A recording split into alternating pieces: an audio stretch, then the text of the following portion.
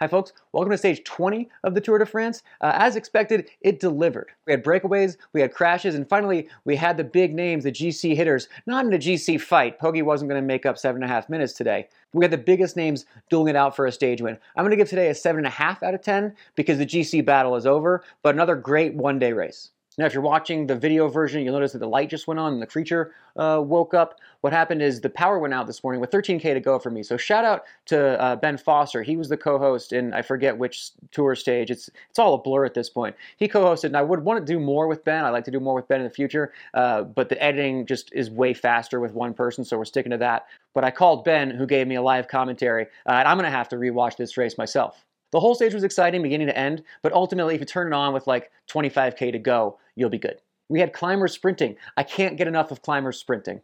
Today's sponsor is Silca, previously known for the pumps that last a lifetime and really nice accessories and tools. Silca more recently has delved into lubricants and cleaners, stuff like that.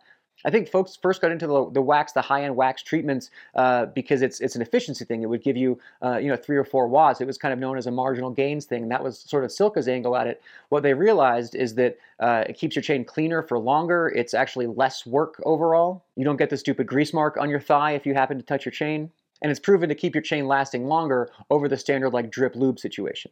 Silca is now back in stock with their new chain stripper. The standard way to wax your chain is to remove it and kind of put it in like a melty crockpot situation. Either way, you can use the chain stripper and you can still get a lot of the effects there's a drip version that the stripper will help with. So that's good news for the non-techie folks. They're also having a summer sale with 50% off a bunch of their accessories. And Phil sent me will get you an additional 5% off anything on the site. So that's silca.cc, and I'll put a link in the description. So we had the last couple stages were supposed to be sprinter stages. They were disrupted, ruined by breakaways. The only notes I have is that at some point I mentioned that a team had 9 riders. At some point in the last, I don't know when they changed it, now it's 8. So my bad. Today's stage, a relatively short 133K, but with 6 climbs and a descent to the finish. So kind of looked like a breakaway on paper, but it didn't play out that way. Victor Campenaerts really came to life this week. Attacked again today at the very beginning. Actually, technically, he attacked before kilometer 0. He attacked like into the kilometer 0 banner. I believe that Thomas Voeckler should be fine for that. Thomas Voeckler, we decide, is the official scapegoat of this Tour de France. So I think Voeckler should be fined for Campenaerts' behavior. He came back on the first climb and pretty quickly a selection formed with Ciccone, won the sprint for the first KOM. The person he was most worried about for points on the KOM was yellow jersey Jonas Vingegaard, who was positioned for that sprint and just did not go for it. He was just right there, made us all think he was going to do it, and he didn't. So that'll be my armchair team director for the day, which is, Jonas, you got 7.5 minutes on GC. Be greedy. Go for the polka dots. It's one more day. Some technical descending today. There was actually a split coming off that first climb that Pogačar missed, had to use some guys to bridge him back to Jonas. Eventually it was Mads Pedersen working for Ciccone. He got the next KOM. That clinched the jersey for him. He actually posted up across the KOM line, which was sweet. Then the breakaway pressed on, hoping to stick it for the stage. Out of that break, Pinot went solo. Home roads for Pinot. Last race before retirement.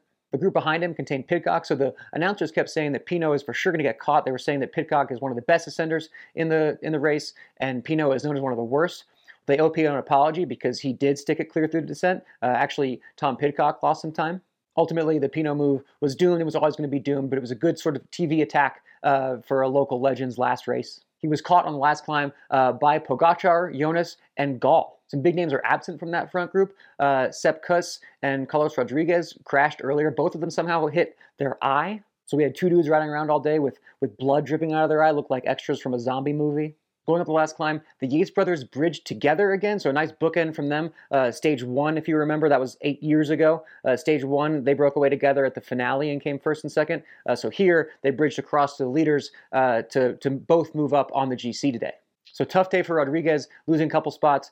Sepp out of the top 10 overall. The other mishap of the day was David Gaudu with a very ill-advised timing, trying to reach into his pocket to get a gel.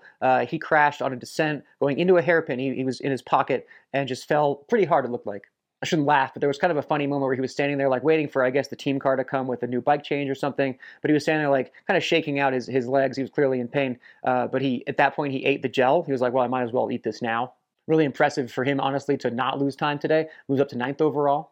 Finally in the sprint, as I say, I always love climbers sprinting. Adam Yates let it out. Jonas went a little bit too early as climbers. What does he know?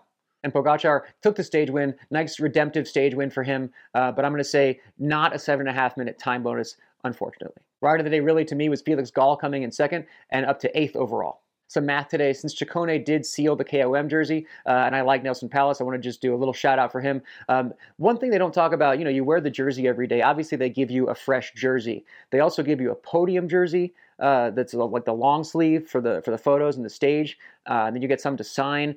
I'm unclear, but he was in Polka Dots for, I'm going to say, like close to 2 weeks, and he probably got I'm going to say an average of 2 to 3 jerseys a day. So the math is, how many jerseys did he have to get for him to send me one? I've got a Tour de France KOM jersey on the wall from Tom Squirians when he had a nice run in it one year after staying in my cabin in Big Bear. So it'd be nice to add to the collection, just saying. Armchair Race Organizer. No notes. I thought today was great. 133K. Good, medium distance. It wasn't short, but it wasn't too long either. A lot of times you do these stages and you got to watch the first 20K, you got to watch the last 20K, and the middle is a snooze. They're doing a good job today cutting out that middle snooze part. It was watchable in its entirety. So further apologies to Ben, who I made skip forward and miss it. He started late. If I was watching in person, where'd I want to be? 30 to 35K to go, something around there. They were climbing through a forest. It just looked beautiful. It was shady. You get your ride in, you climb up to the thing, you stand there, you scream for a while. The riders are going by real slow, so you can get a good look at them. Unanswerable questions. This came from Ben also. They'll do a lot of as they're passing a chateau, they'll do the history of it real quick. We were wondering does the race force them to do that? Do the cities that pay for the race to go through it, did they say hey, TV feeds, you got to mention this chateau, this cathedral, et cetera, or is that just the announcers trying to fill time? So watch the last 30K, a little shake up in the top 10 overall, but always fun to watch the hitters go at each other. Tomorrow, finish in Paris, Champs-Elysees. That stage always kind of starts with ceremonial stuff. So the yellow jersey, all the jerseys will ride together at the front. They'll take some photos, and then the team that's leading the race, they'll do the arms around each other side by side. A lot of photo ops, and then the racing does commence. Traditionally, there's a bunch of pointless attacks and then inevitable field sprint. But things have been going weird this year. Everyone's going to be staring at Philipsen again and putting them on the ropes. So maybe it goes differently. I'm definitely going to tune in. That is as long as the power company allows it. Thanks for watching and listening. Silca.cc, Phil sent me, and I'll talk to you then.